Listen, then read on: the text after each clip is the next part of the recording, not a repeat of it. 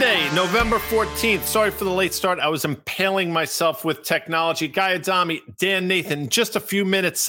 Carter Braxton worth of Worth Charting. Today's November 14th. I can't believe it. Episode of Market Calls brought to you by FactSet, financial data and analytics powered by Tomorrow. Dan, we're out of here at 1:30 on the screws, so we got to hustle your bustle. On the screws, Guy. And here's the deal, dude. It's Monday. We had that huge rally on Thursday and Friday. We talked about it on Market Call here. And you know what? I'm looking at my FactSet machine, and I see basically the S&P's unchanged. I see the NASDAQ basically unchanged. It's not bad price action when you think about a couple of days like we had. I mean, I think you used you titled our podcast on Friday, which is on the tape. You can find it in your favorite podcast store, people. What do you call it? Widespread panic. Wasn't that good? It was a widespread panic to the upside.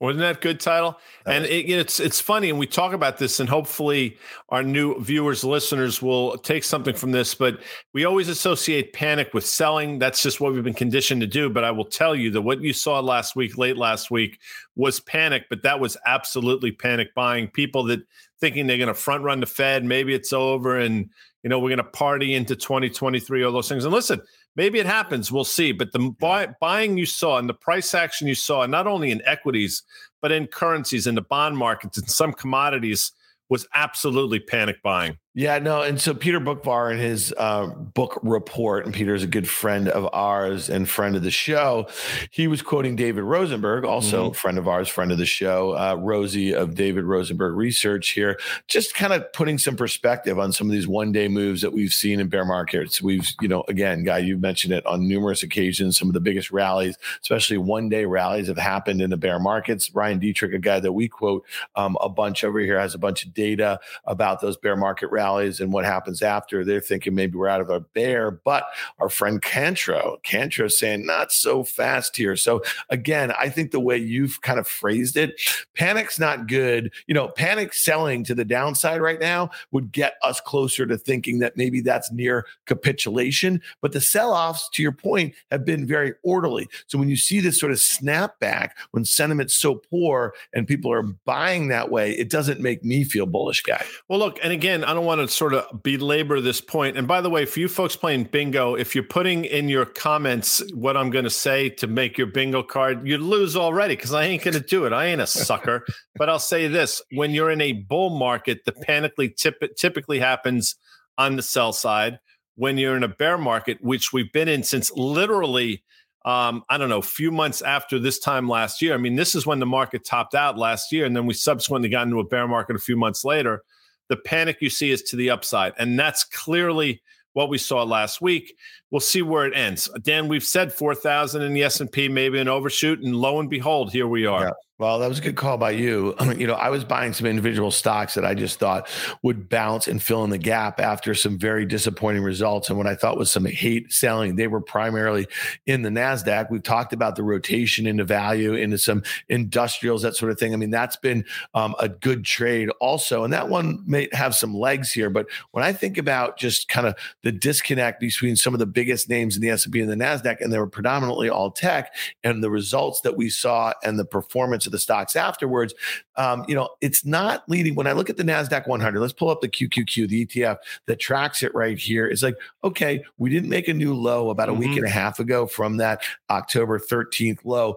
And, we haven't gotten yet to that downtrend that's been in place since the start of this year, really late last year, that declining 200-day moving average. But man, oh man, Guy, I'm starting to peel out of some of these stocks that I bought. One of them is Meta. Okay. I bought that, I think around 92 or 93. Here it is at 115. That gap fill would probably get you back towards 120. And it really feels like it wants to get there. But part of my trade with some of these names is just taking advantage of what I thought was an overshoot to the downside. And then if you get a broad rally, like you've been calling for, these names should outperform. And they have. The NASDAQ went up 10%. And a lot of the stocks that I bought off the lows went up about 20. You outlined it perfectly when it happened. And listen, did you have to endure a couple days of pain to the downside? Yeah, but you sort of averaged in. You got your price point to a decent level, then you got the subsequent move that you've been waiting for. And we say it all the time. And people that tell you that they bought the lows or sold the highs, I'll use this word, they're all full of shit. And if they were so smart, they wouldn't be on Twitter and these things.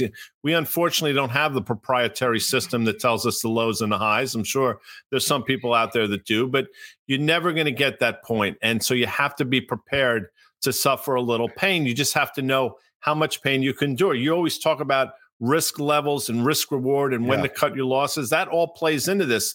But that trade, in my opinion, was executed extraordinarily well. Well, I mean, listen, to your point, I mean, like, you know, your football coach at Croton on the Hudson guy back there in the 40s. What was the 1940s. 50s. Sorry, 50s. He used to say early's on time, right? And the thing about being early when it comes to markets is that it can be painful, and you better have conviction, and you better have some sort of decent risk controls. And where I get in trouble is when I'm early, convicted, and not using good risk controls. You know what I'm saying? And so, you know, if you kind of get early by a few days, which I was in Amazon, I was in Meta, you know, I'm not one of these people who believe in like a 3-day rule. What I believe in is trying to kind of leg into a position, but I'm always going to be early on the profitable side. Like when the trade starts to work here. So at Meta right here at 115, I'm out. It could go to 125. It could go back towards that downtrend, but I had my trade. You know what I mean? And now I'm actually thinking about, I really kind of want to lay into the NASDAQ. But if we pull that QQQ trade up, chart up one more time, I really love to see another 3 or 4%. You know, that's exactly, look, and that's exactly right. And the next iteration of this Facebook trade is probably going to be to identify a place to short it again, which is exactly what you're saying. When you say lay it out in terms of the NASDAQ,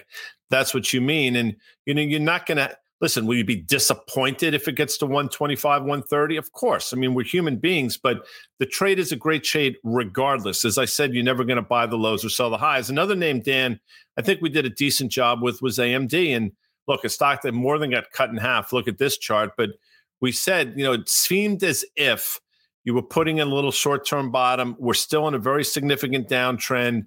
But if earnings came out anywhere in line, the stock was going to rally 15 or 20%. And again, that's what we're seeing. Stock's still in a downtrend. I mean, without question, the stock is still in a downtrend. Moving averages suggest that as well. If it gets to that trend line, if you're really aggressive, you probably try to short it, maybe vis-a-vis puts or vis-a-vis an outright short. But that's types of things we're talking about. Some of the best trades, we say it all the time, on the long side take place in bear markets. And those two examples are good, I think. Yeah, no, the AMD one is interesting to me because it's got some valuation support. There's kind of some fundamental drivers that I think are kind of working in their advantage. They've been taking a lot of share versus Intel, and they're just executing better on some advanced technologies. I know the chip ban with China, I think that obviously put a little pressure on the stock a month ago. But to your point, I mean, the stock did not react horribly to results, and it looked like it was trying to put in a little base. Here's one, though, that we've talked about. They're going to report later on in the week, and this is going to be, I think, a really telling one, guy, for the like kind of how much the NASDAQ has left in the tank. And this is NVIDIA. And when you look at this thing, the chart looks identical to AMD. It's upper left, bottom right. And but we're getting towards that downtrend. And what would be fascinating is that the stock is already up 50% off of its lows here. It's still down, 50%, about 45% on the year or so. But again, for the stock to bust out above that downtrend, you would need a guide up and, and good results. And I just don't see that happening in this kind of environment. So again, if you maybe get towards that kind of 175 or something like that, looks like it'd be a kind of a great level to maybe take a shot on the short side. 100%. And think about why NVIDIA rallied the way it did. First of all, I mean, to your point, it had a tremendous sell-off and people were just looking for bounces, and you got it. But it also bounced on the back of the Facebook earnings call when they talked about the amount of money they were spending in the metaverse that they can't explain. Well, the NVIDIA was the winner to that. But if Facebook starts to ratchet back, just the same way NVIDIA won to that, NVIDIA could lose to that as well. So I look at this and say, here's an opportunity. If it were to get to that trend line, to put the risk reward on the downside, I think sets up extraordinarily well. Now, we're going to be right. I don't know, but you have to sort of define your odds. And this one, I think, can work for you if we can get up to that trend line. Moving average is still trending lower. Have a 50% rally off the bottom. this is one that could absolutely give a significant portion of that back. Well, here's what we're going to do prior to that result. Later on in the week, maybe we'll do a little options trade in that one. I'm going to be looking for. I'd love to see it kind of keep going here a little bit. All right, last thing in tech before we move into some macro stuff. The ARK ETF. Again, we haven't talked about this one in a long time. And I do think it's really interesting that Tesla is now the second largest holding, as the stock is just absolutely cratered over the last month and a half or so. Zoom is the largest holding guy now at 9.5%. And what's interesting to me about this one is, again, this is like the island of misfit tech toys, and it's down about 75% from the early 2021 all-time highs, down about 58% on the year. And this thing is kind of grinding in a little bit. Maybe when we get Carter in here, he can kind of give us his 2 cents on this one. It's at that downtrend that's been in place since April. You see that support. It did make a new 52-week low last week, but it's bounced hard off of that. Is this all about Tesla at this point, Guy? It's a lot of it. Obviously, we've talked about it for a while. I mean, some of those bombed out names have bounced in a pretty meaningful way. So that's given this support. Tesla was sort of the last leg of the stool. Maybe interest rates have a little bit to do with it as well. The fact that she continues to get quoted over and over again is somewhat maddening. But again, that's fine. It's all. I'm not here to knock Cathie Wood. But with that said, can this bounce continue? Yeah. I mean, if you get some stabilization in Tesla, and again, some of the Rokus and the DocuSigns and whatever else she has in that amalgam of an ETF, you get a 15, 20, 30% bounce in those names that have been down 75 to 80%. And this thing can go up. Clearly, doesn't mean it's fixed. But I mean, again, they're trading vehicles. Yeah, no doubt about it. And just real quickly, you mentioned yields, and when yields got absolutely smacked on Thursday, I mean, a lot of the stocks that are in that ETF and similar ones had big rallies. And again, they started going down precipitously prior to rates going up.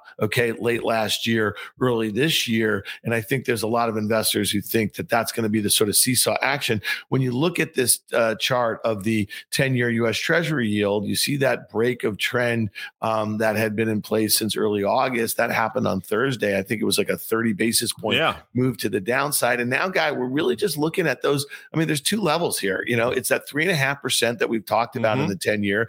That was the breakout level from early September. And then go to that 200-day moving average, which is rising here. And it was also a breakout level from mid-August. Do you think we see 3.5? And then could we kind of get into the danger zone between 3.5 and 3? Yeah, I've said for a while 3.5 is in play without question. I thought that would be accompanied with a 2-year that stays sort of bid around 4.25, which again suggests 75 basis points inversion, if not bigger than that. Number one.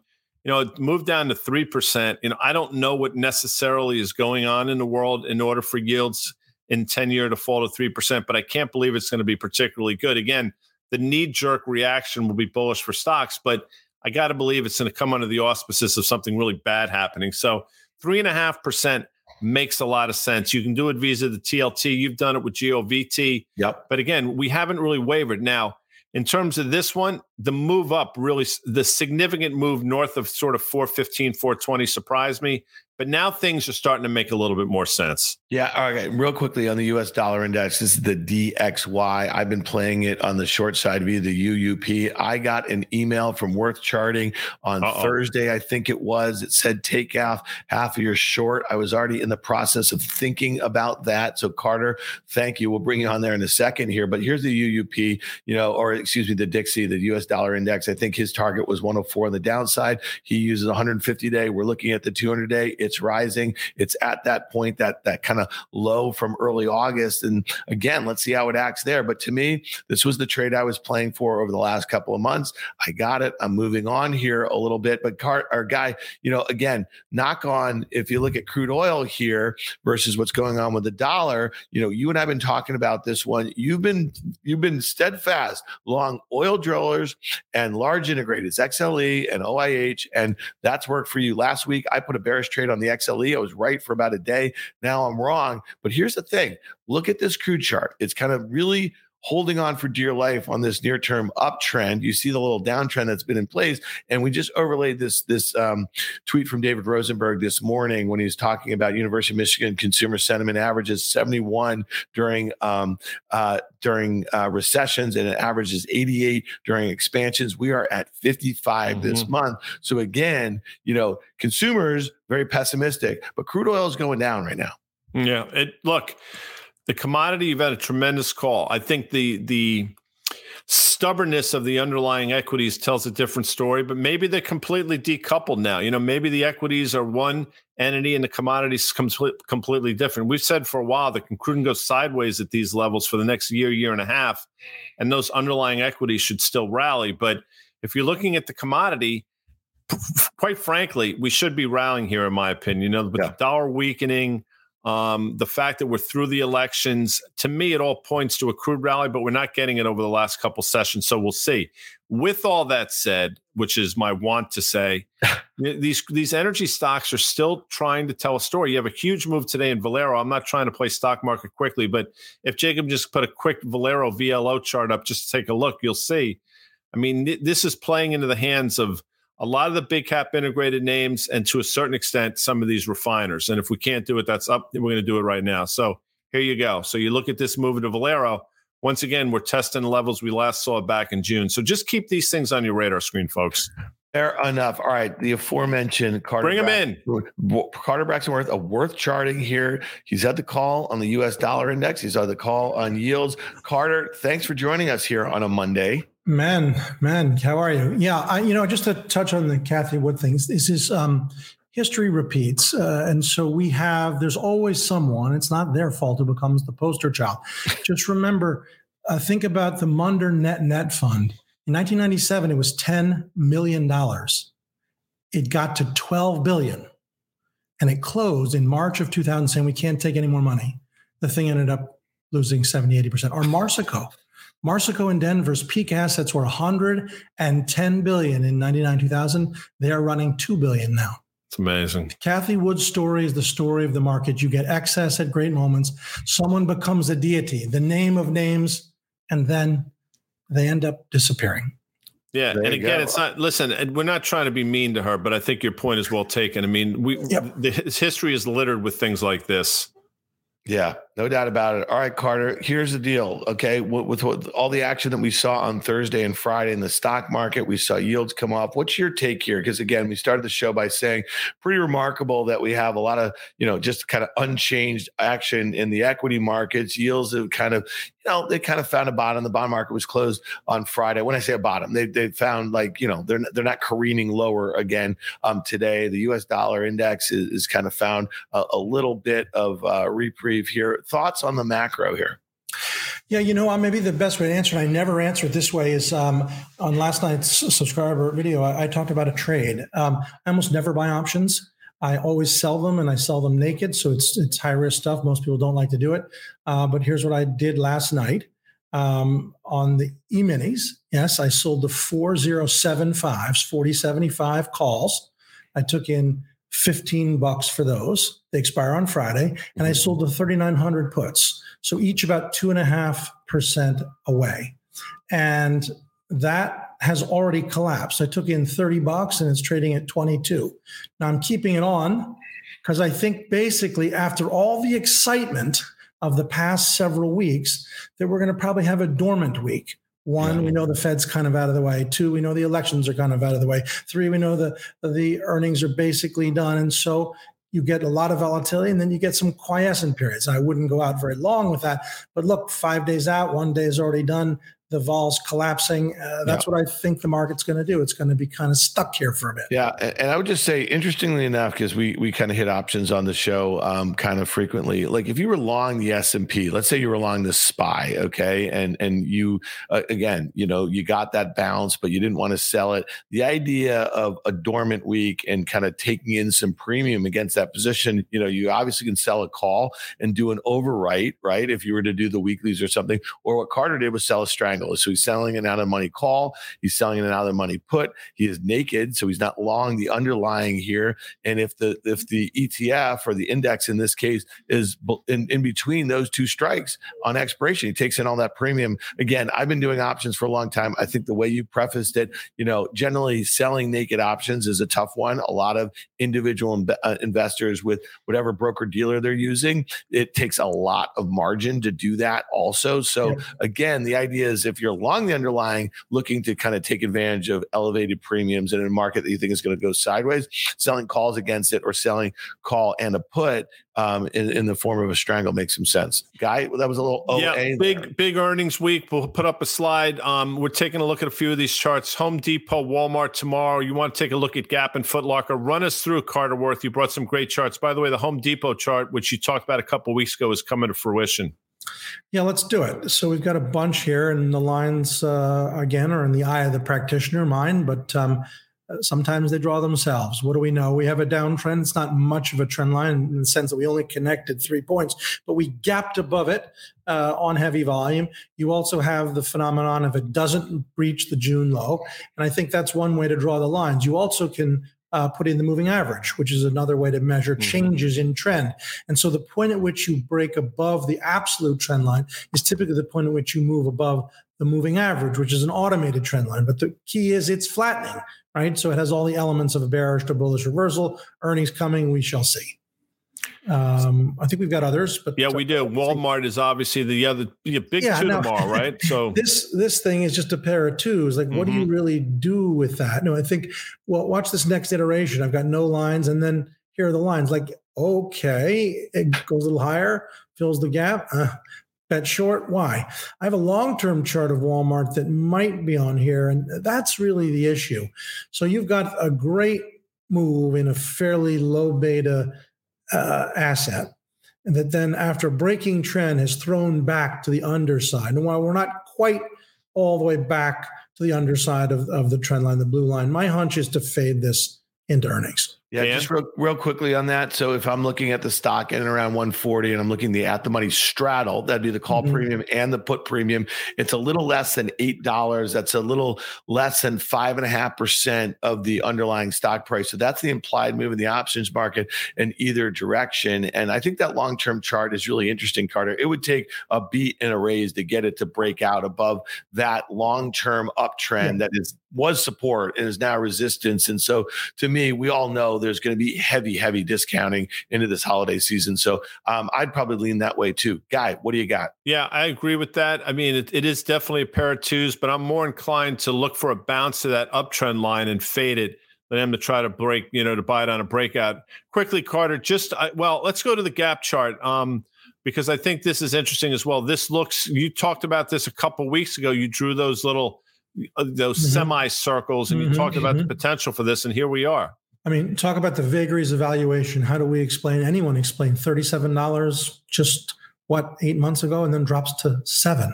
But either way, bottoms, if you're not going to go out of business, start to have a look and feel. That's what this is. Another, I like it. I think you want to play long into earnings. And that's on Thursday, by the way. I think you have I want to say you have one more gap chart, I think without the lines, just to take a look at it, because again, the moving averages sort of speak to exactly what you're talking about, flattening out. Yep, flattening out. It's not quite flat, but the inference can be made. Yep. And let's take a look at Foot Locker, which I believe is on Friday, if I'm not mistaken. So what's interesting here, of course, is you see that gap, that huge move up, which was an earnings beat, and it stopped dead cold where the overhead supply is, filled the gap. Now we've checked back, so you can call it a reversal formation known as a cup and handle. You could call it a head and shoulders bottom, which I think we've got another iteration. You could put in the trend line, which should suggest that we've bottomed, and finally put in the 150 moving average. And what we've got here is how a stock bottoms. Do they always continue as the arrow is drawn? No, but the point is, and I would say it this way, if you had 100 stocks exactly like this, 1940, 1980, 2040, when we're all out of the business, you play the odds, 70, 65%, they turn, they go.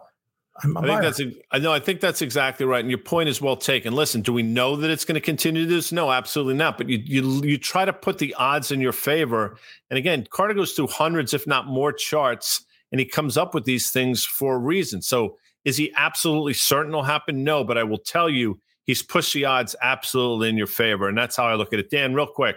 Yeah, no, I think this is going to be a really important week, with these retail earnings and what they have to say about the holiday season, because it might really kind of be the last dash here, especially at a time where the consumer, while inflationary readings might be peaking and interest rates might be peaking, but the consumer might be a bit tapped here. So really interesting one. And then, Target's going to be interesting to me, Guy, whether it can kind of get above this 180. I just think that, again, one of the things that's worked during this earnings season is being patient on things that you're positively inclined for. Let the results come out, let the stocks gap lower, and then buy them. And we saw that in a Nike. We've seen it in a Starbucks. There's been a bunch of other plays too in the retail space. So that's my 2 cents on this stuff. Appreciate that, Carter. Always great having you. Sorry we're abruptly ending, but we got to be outie at 1:30.